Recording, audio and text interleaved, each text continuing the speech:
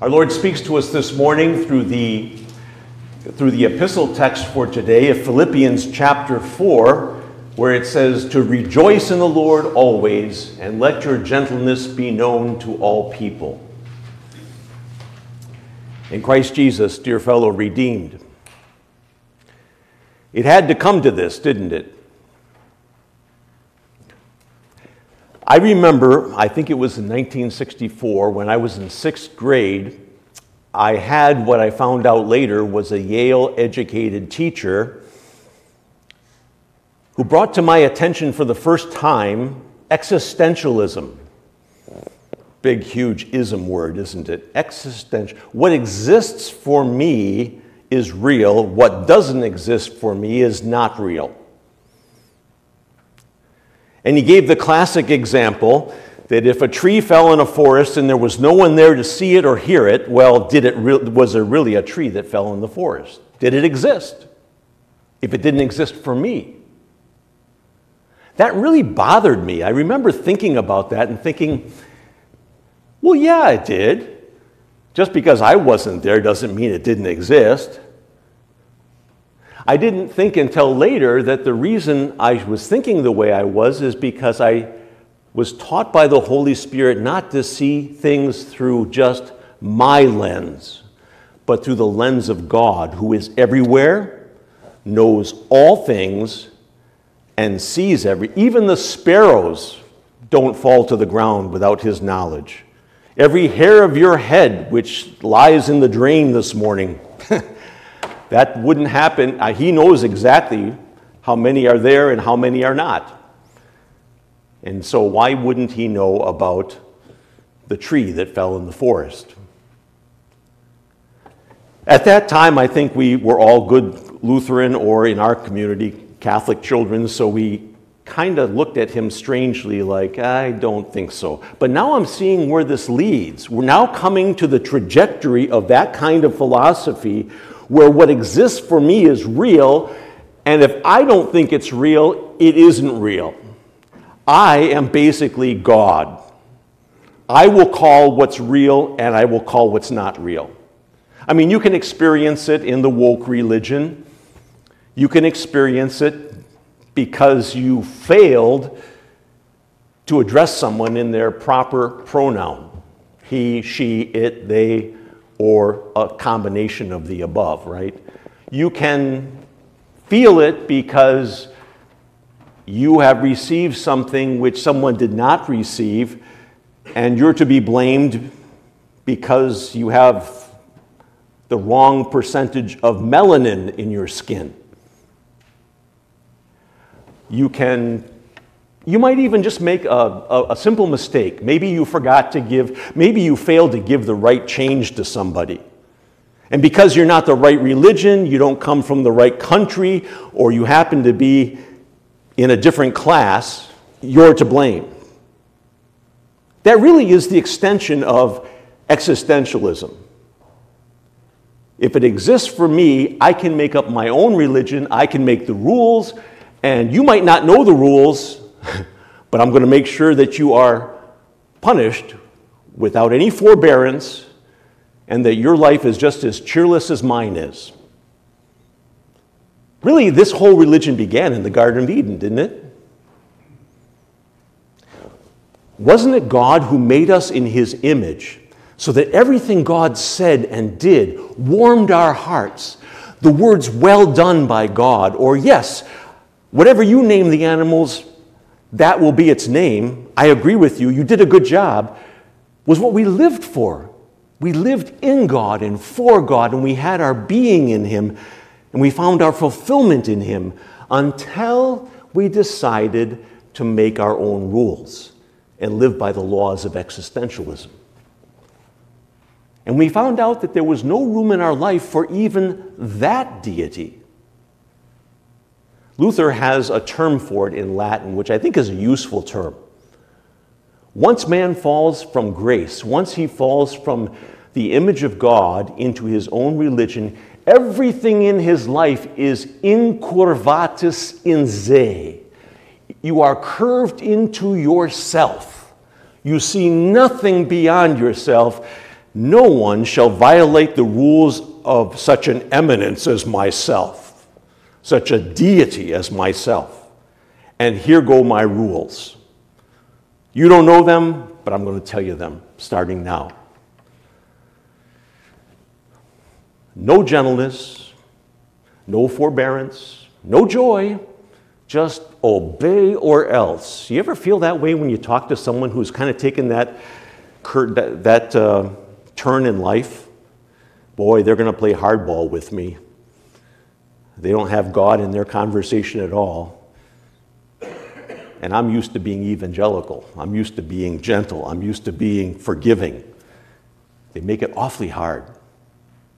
So Adam, when God gave him all the gifts of the garden, satisfying activity that made Adam say at first, yes, I love doing what you want me to do in the garden, God, by keeping it and taking care of it and naming the animals and taking care of them, to, no, I think I'll just sit at home and wait for my check to come in.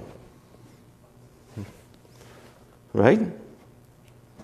Or God gives Adam the opportunity to worship by going to the tree of life and eating as much as they wish from it, and from staying away from the tree of the knowledge of good and evil. No, God, I'll eat from any tree I please. And in fact, because you don't want me to eat from that tree, I will make the law that I shall eat from that tree from now on. And you say I will die, I won't die. It's really cosmic mutiny. It's really rebellion to the nth degree. You give me marriage, I live outside of marriage. And by the way, you see how the trajectory of that in the 60s has led to today? Where you made us male and female, I'll be one of the 82 other sexes that I decide to be. I don't know how you take 2 and multiply it into 82, but okay. It's insane, and yet this is the kind of existentialism, this is the trajectory we're seeing at the end that we saw in the 60s as something where we would do what we wanted within our own little area as a nation and as a world. But it's the fallen nature of man. St. James, in his first chapter of his epistle, says that really the woke religion is our natural religion.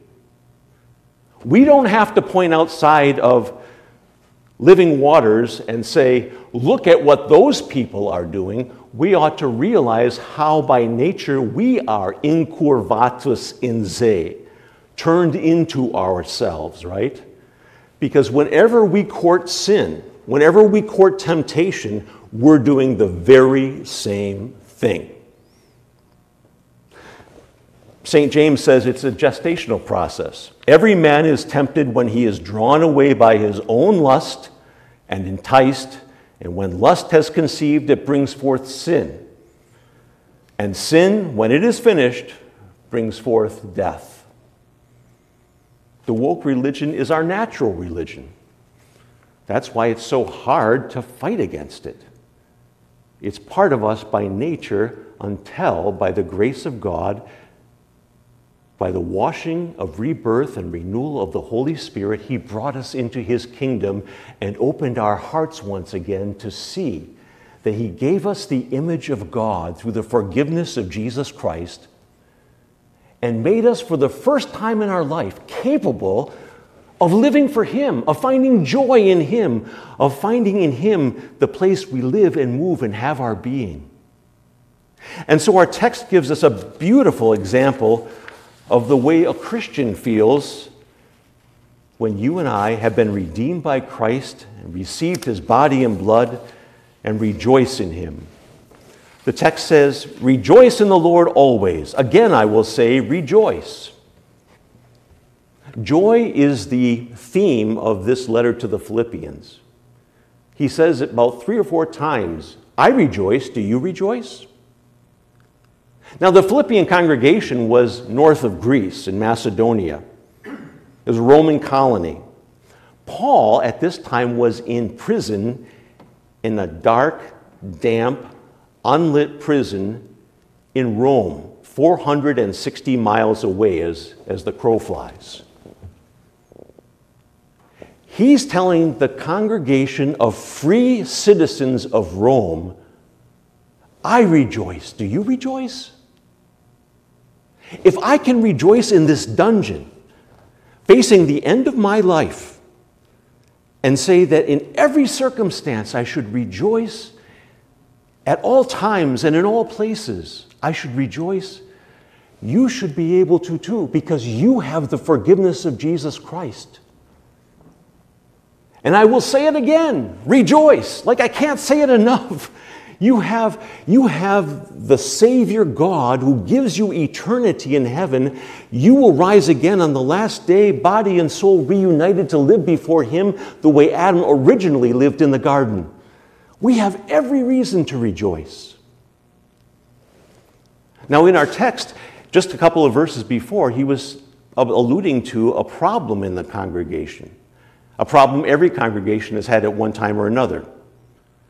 In this case, it was two women, Euodia and Syntyche, who apparently either had an argument with each other that had become so large that it upset the congregation and gave them lots of anxiety, made the people around the congregation wonder if this Christianity was really worth it, even made it across the Mediterranean Sea to Rome in a letter to Paul.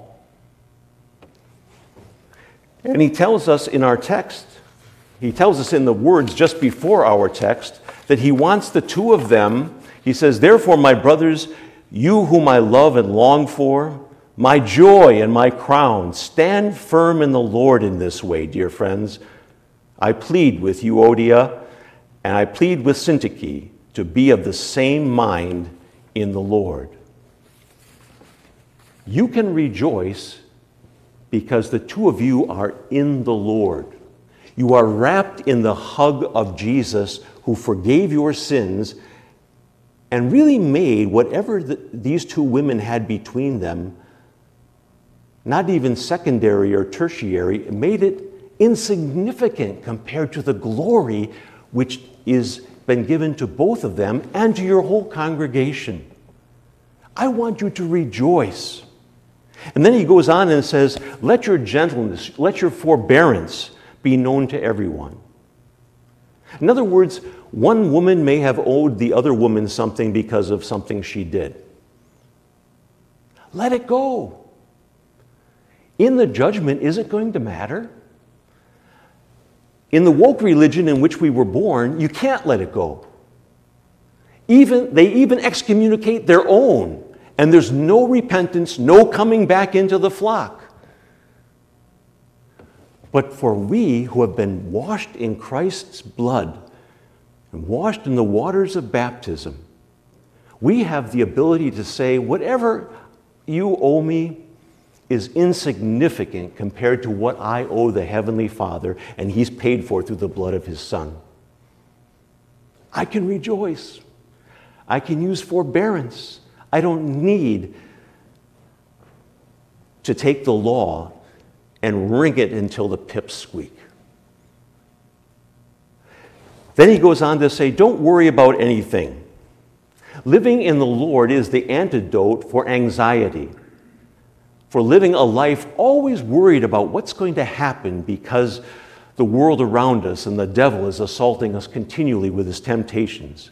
If God gave His greatest treasure, Jesus Christ, do you not think that He will also give you all you need to eat and drink and wear and a roof over your head and a place to worship Him among other Christians? No matter whether it's a church or whether it's a home, He's going to take care of the little things if He paid for the big things. But in everything, by prayer and petition, with thanksgiving, let your requests be made known to God. There is something you Christians can do. I've given you grace, I've given you forgiveness, but I want you to pray. Pray for each other. Syntyche, I want you to pray for Euodia. Euodia for Syntyche. Members of the congregation, for me in prison, as I pray for you and rejoice in you, even though you have problems in your congregation. My forbearance says there's still the sons and daughters of the King. They're still forgiven by Christ. There's no room for dissent, because in Christ's religion, no one is written off for eternity. And then finally he comes with that last beautiful line, "And the peace of God, which surpasses all understanding, will guard your hearts and minds in Christ Jesus." You know, when you're in curvatus in se, when you're thinking about yourself and what everyone owes you, such an eminence as you are, you can't have peace. You always have to worry that someone else might do you one better. But when you're in Christ, in the hug of his forgiveness and his love, you can say, you know, the peace of Christ settles all these matters. And it's peace that surpasses the peace that I can temporarily give as a détente, as a laying down of arms temporarily, that lets me allow them to continue as a Christian and know that they're forgiven by Christ as well. All this is ours because of our Lord Jesus Christ.